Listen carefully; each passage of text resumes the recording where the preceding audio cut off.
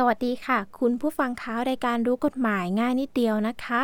ดิฉันพานิชา ปนัยเวชดำเนินรายการค่ะหัวข้อรู้กฎหมายวันนี้นะคะคือเส้นบางๆของความรู้และความไม่รู้กับทั้งดับเพลิงค่ะวิทยากรของเราวันนี้นะคะคุณจักรพงศ์อินพรหมเจ้าหน้าที่ความปลอดภัยในการทำงานระดับวิชาชีพจากศูนย์ GPSU ค่ะสวัสดีค่ะคุณจักรพงศ์คะครับสวัสดีครับน้องวาวค่ะคุณจักรพงศ์คะวันนี้เรื่องของถังดับเพลิงแน่นอนว่าเราก็เคยคุยกันมาบ้างนะคะแล้วก็คุณผู้ฟังบางท่านก็อาจจะทราบข้อมูลอยู่แล้วบ้างไม่มากก็น้อยเหมือนชื่อประเด็นที่คุณจักรพงศ์ตั้งมาค่ะเส้นบางๆของความรู้และความไม่รู้นะคะเกี่ยวกับถังดับเพลิงวันนี้ก็ต้องมาย้ำความรู้เรื่องนี้กันหน่อยคุณจักรพงศ์มีข้อมูลอะไรมาเล่าสู่กันฟังบ้างคะครับประเด็นก็คือที่หยิบยกเรื่องนี้เข้ามาพูดอีกครั้งหนึ่งเพราะว่า เมื่อวัน2 วันก่อนนะมีมีข่าวหรือว่ามีวิดีโอคลิปอยู่ชุดหนึ่งที่มันเกี่ยวกับการใช้ถังดับเพลิงผิดประเภทผิดค่ะวัตถุประสงค์เนาะค่ะก็คือมันเป็นพิธีเปิดของงานประชุมอะไรสักอย่างนี่แหละนะค่ะทีนี้โดยโดยเข้าใจแหละว่าพิธีการช่วงเปิดงานประชุมอะไรอย่างเงี้ยมันอาจจะต้องมีเอฟเฟกต์มีมีดรายไออะไรแบบซ์ฟุ้งๆขึ้นมา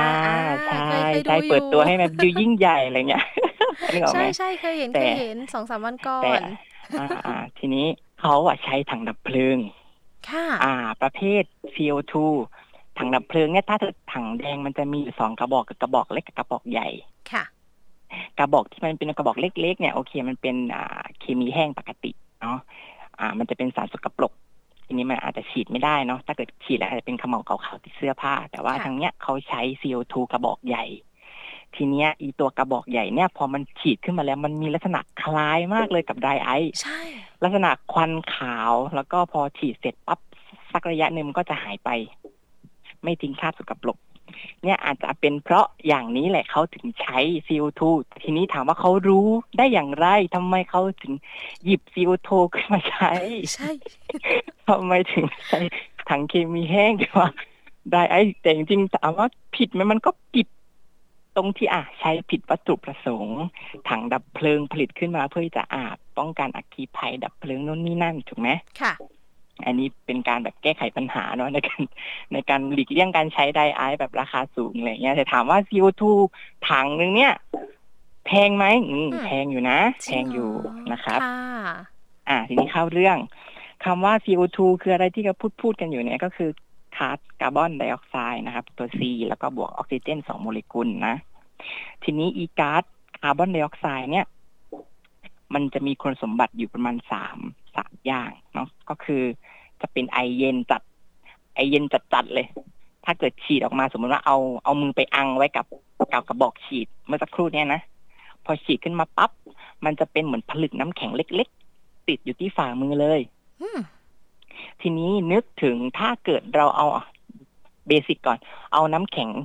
งกินที่เป็นหลอดๆที่เรากินกันอย่างเนี้ยมาจับที่มืออุณหภูมิมือกับน้ำแข็งทำปฏิกิริยากันเราจะจับน้ำแข็งก้อนนั้นได้นานไหมพี่ถามถ้าเป็นน้ำแข็งก้อนเล็กๆใช่ไหมใช่เราจะรู้สึกเย็นเหน็บแต่เนี่ยมันมากกว่าน้ำแข็งนั้นนึกออกไหมความเย็นมันประมาณติดลบประมาณ78 องศาไม่กล้าจับเลยนี่คือสถานะของอีก๊าซคาร์บอนไดออกไซด์เมื่อฉีดออกมาแล้วนะทีนี้อีกคุณสมบัติอีกสองข้อนะคะก็คือเป็นการลดความร้อนแล้วก็ไม่ทิ้งคราบสกปรกเป็นมิตรกับสิ่งแวดล้อมเช่นเดียวกันแต่ว่าทั้งนี้คุณสมบัติของการลดความร้อนเนี่ยมันจะไปช่วยนะครับไปช่วยลดอุณหภูมิถ้าเกิดมันมีการเกิดเพลิงหนึ่งเพลิงขึ้นมาปุ๊บมันจะมี3หลักๆที่เกิดขึ้นพร้อมกันก็คือมีความร้อนมีเชื้อเพลิงแล้วก็มีออกซิเจนเพียงพอมันจะทำให้เกิดการลุกติดไฟค่ะทีนี้ CO2 เนี่ยพอเราฉีดปั๊บมันจะไปลดอุณหภูมิทำให้ไฟดับนี่คือสมบัติหลักๆของเขาค่ะแต่ทีเนี้ยสถานะของ CO2 มันจะมีอยู่3สถานะหลักๆเลยโดยธรรมชาติของเขานะถ้าเกิดโดยธรรมชาติเลยเป็นสถานะแก๊สคือไม่มีสีไม่มีกลิ่นแล้วก็หนักกว่าอากาศหมายถึงว่าถ้าเกิดเป็นชั้นบรรยากาศมันจะอยู่ติดพื้นเลยติดพื้นเลยนะครับอากาศ ลอยตัวด้านบนทีนี้คำว่า CO2 สถานะแก๊สเนี่ยโอเคมันอาจเป็นสถานะปกติแต่เมื่ออีก๊าซ CO2 เนี่ยถูกอัดด้วยแรงดันแล้วก็ทำให้มันเย็นลงเนี่ยมันจะกลายเป็นของเหลวซึ่งอีตัวของเหลวนี่แหละที่มันอัดอยู่ในถังดับเพลิงมันคือก๊าซคาร์บอนไดออกไซด์ที่ถูกปรับสถานะให้มันเย็นลงแล้วก็ทำให้มันมีแรงดันเพิ่มขึ้นมันจะกลายเป็นของเหลวจากก๊าซเมื่อกี้ก็กลายเป็นของเหลวทีนี้มันจะเป็นน้ำยาในส่วนของการลดความร้อนให้กับเพลิงได้นะครับทีนี้ถ้าเกิดอุณหภูมิมันลดต่ำลงมากกว่าสถานะของเหลวมันจะกลายเป็นผลึกเย็นหรือที่เราเรียกว่า dry ice ค่ะทีนี้ทั้ง3สถานะเนี้ยเราจะต้องรู้จักวิธีการใช้งานของเขาให้ถูกประเภททีนี้สิ่งที่น่ากลัวของคลิปนั้นก็คือ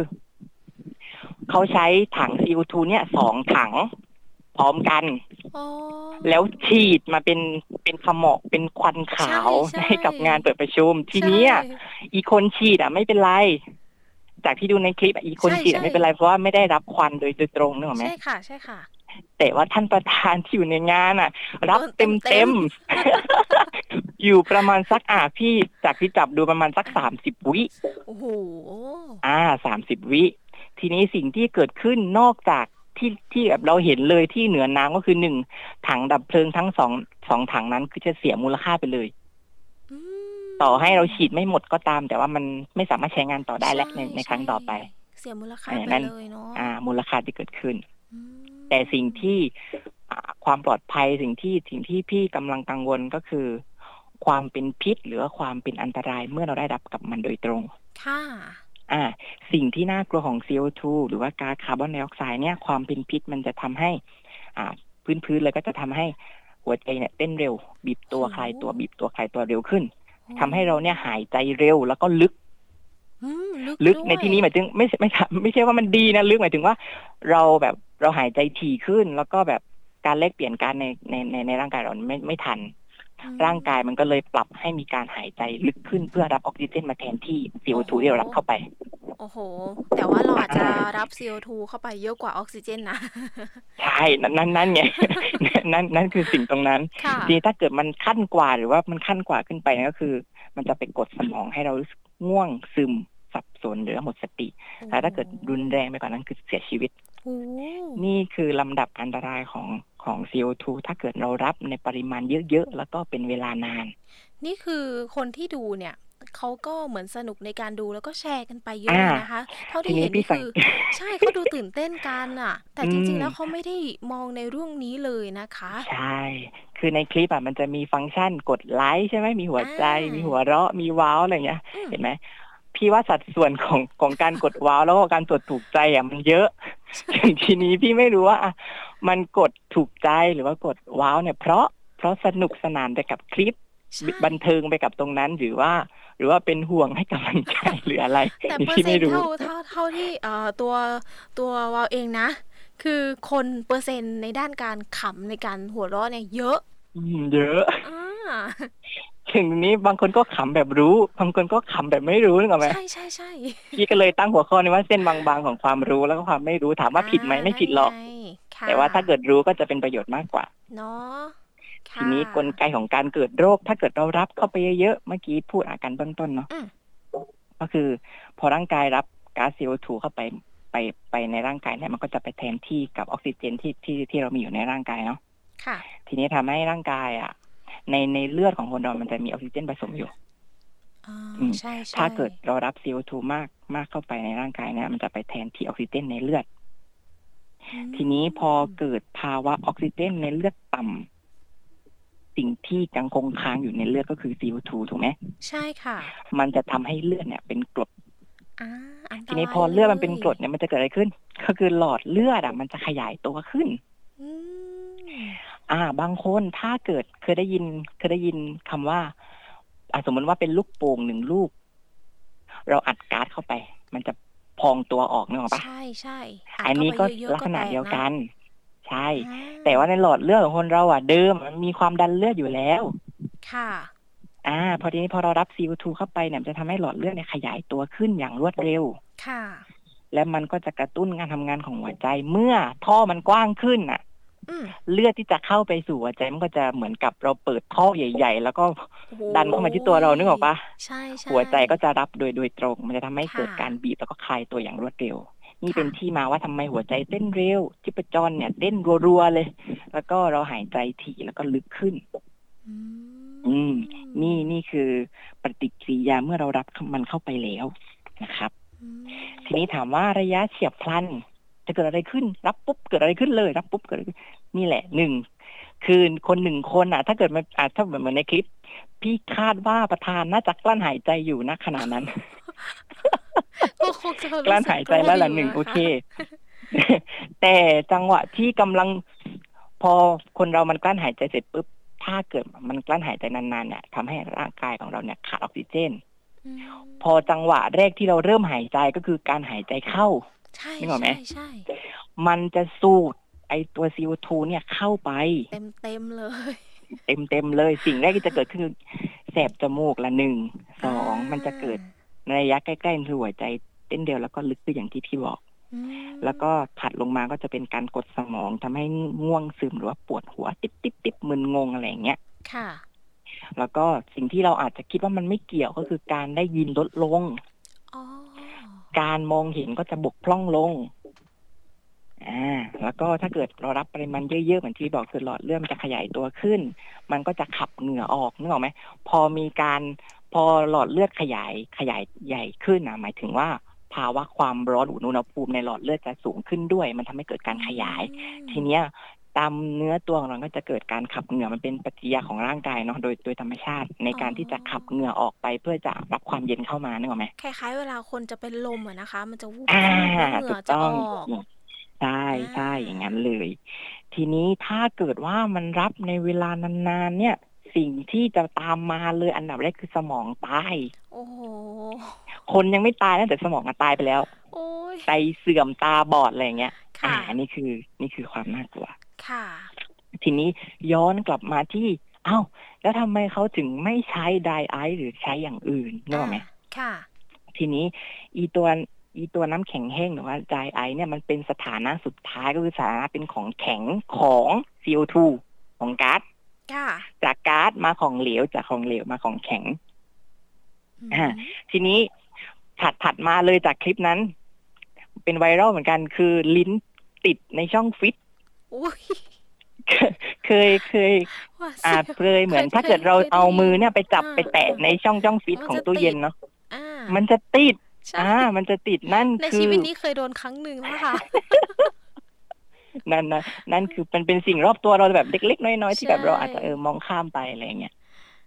ในคลิปนั้นก็คือหลานไปเอาลิ้นไปแตะที่ช่องฟิตเพื่อต้องการให้จะกินน้ำแข็งเนี่ยความเป็นเด็กเนาะ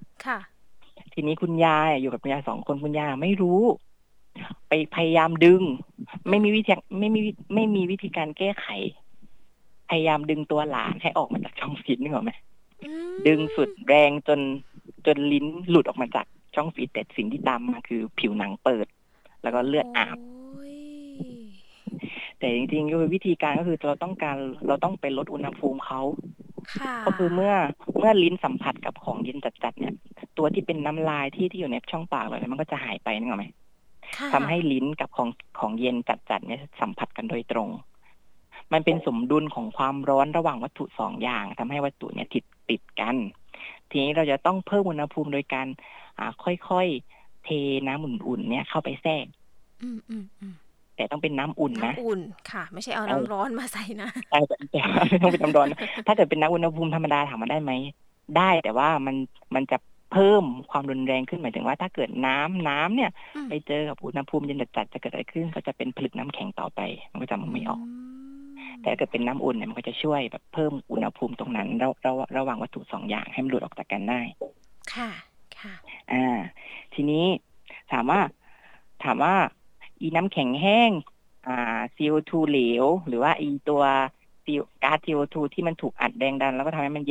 ย็นตัวลงแล้วก็กลายเป็นสถานเป็นของเหลวเนี่ย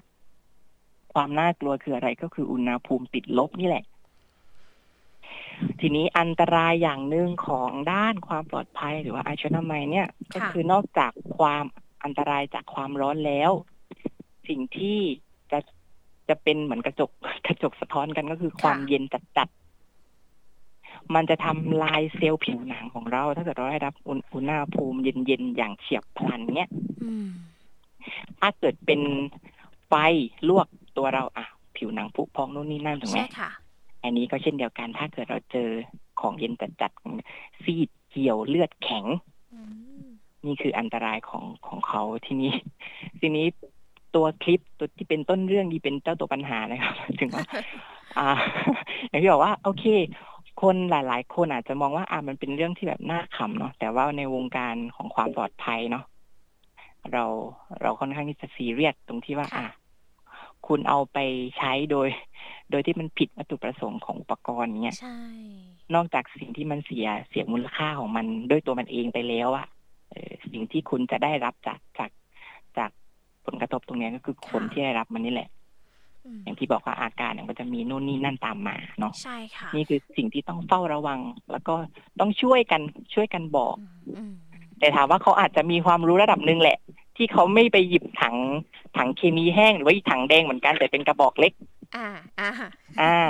อันนี้เขาไปเอา CO2 มาเพราะว่าพอฉีดปั๊บมันก็จะหายไปเลยในบรรยากาศค่ะแต่ถ้าเกิดตรงนั้นมีความร้อนแล้วก็มีเชื้อเพลิงที่เหมาะสมคิดว่าอะไรจะเกิดขึ้นเหมือนมีคนจุดไฟแช็กอยู่ตรงนั้นอะไรจะเกิดขึ้นอย่างเงี้ยอยากฝากไว้ค่ะคือก่อนหน้านี้เนี่ยก็ทางศูนย์ CPSU ก็เคยมาให้ความรู้เกี่ยวกับการใช้แล้วก็รวมถึงการระวังในการใช้นะคะแต่นี่ยังไม่ได้เอาไปดับเพลิงนะแต่เอามาใช้ในกรณีที่แบบผิดวัตถุประสงค์ที่เป็นวัตถุประสงค์ของเขาปกติถ้าใช้อย่างจริงจังก็ว่าน่ากลัวระดับหนึ่งก็คือหมายถึงว่าเราต้องมีการระวังมากขึ้นนะคะก็นี่แหละค่ะถือว่าเป็นความรู้ดีๆที่มาฝากกับคุณผู้ฟังรวมถึงตัวผู้ดำเนินรายการด้วยนะคะค่ะก็วันนี้ค่ะต้องขอบคุณนะคะคุณจักรพงษ์อินพรหมเจ้าหน้าที่ความปลอดภัยในการทำงานระดับวิชาชีพจากศูนย์ CPSU ค่ะที่มาให้ความรู้กับเราวันนี้นะคะขอบพระคุณคุณจักรพงษ์มากเลยค่ะครับยินดีมากๆครับค่ะสวัสดีค่ะครับสวัสดีครับ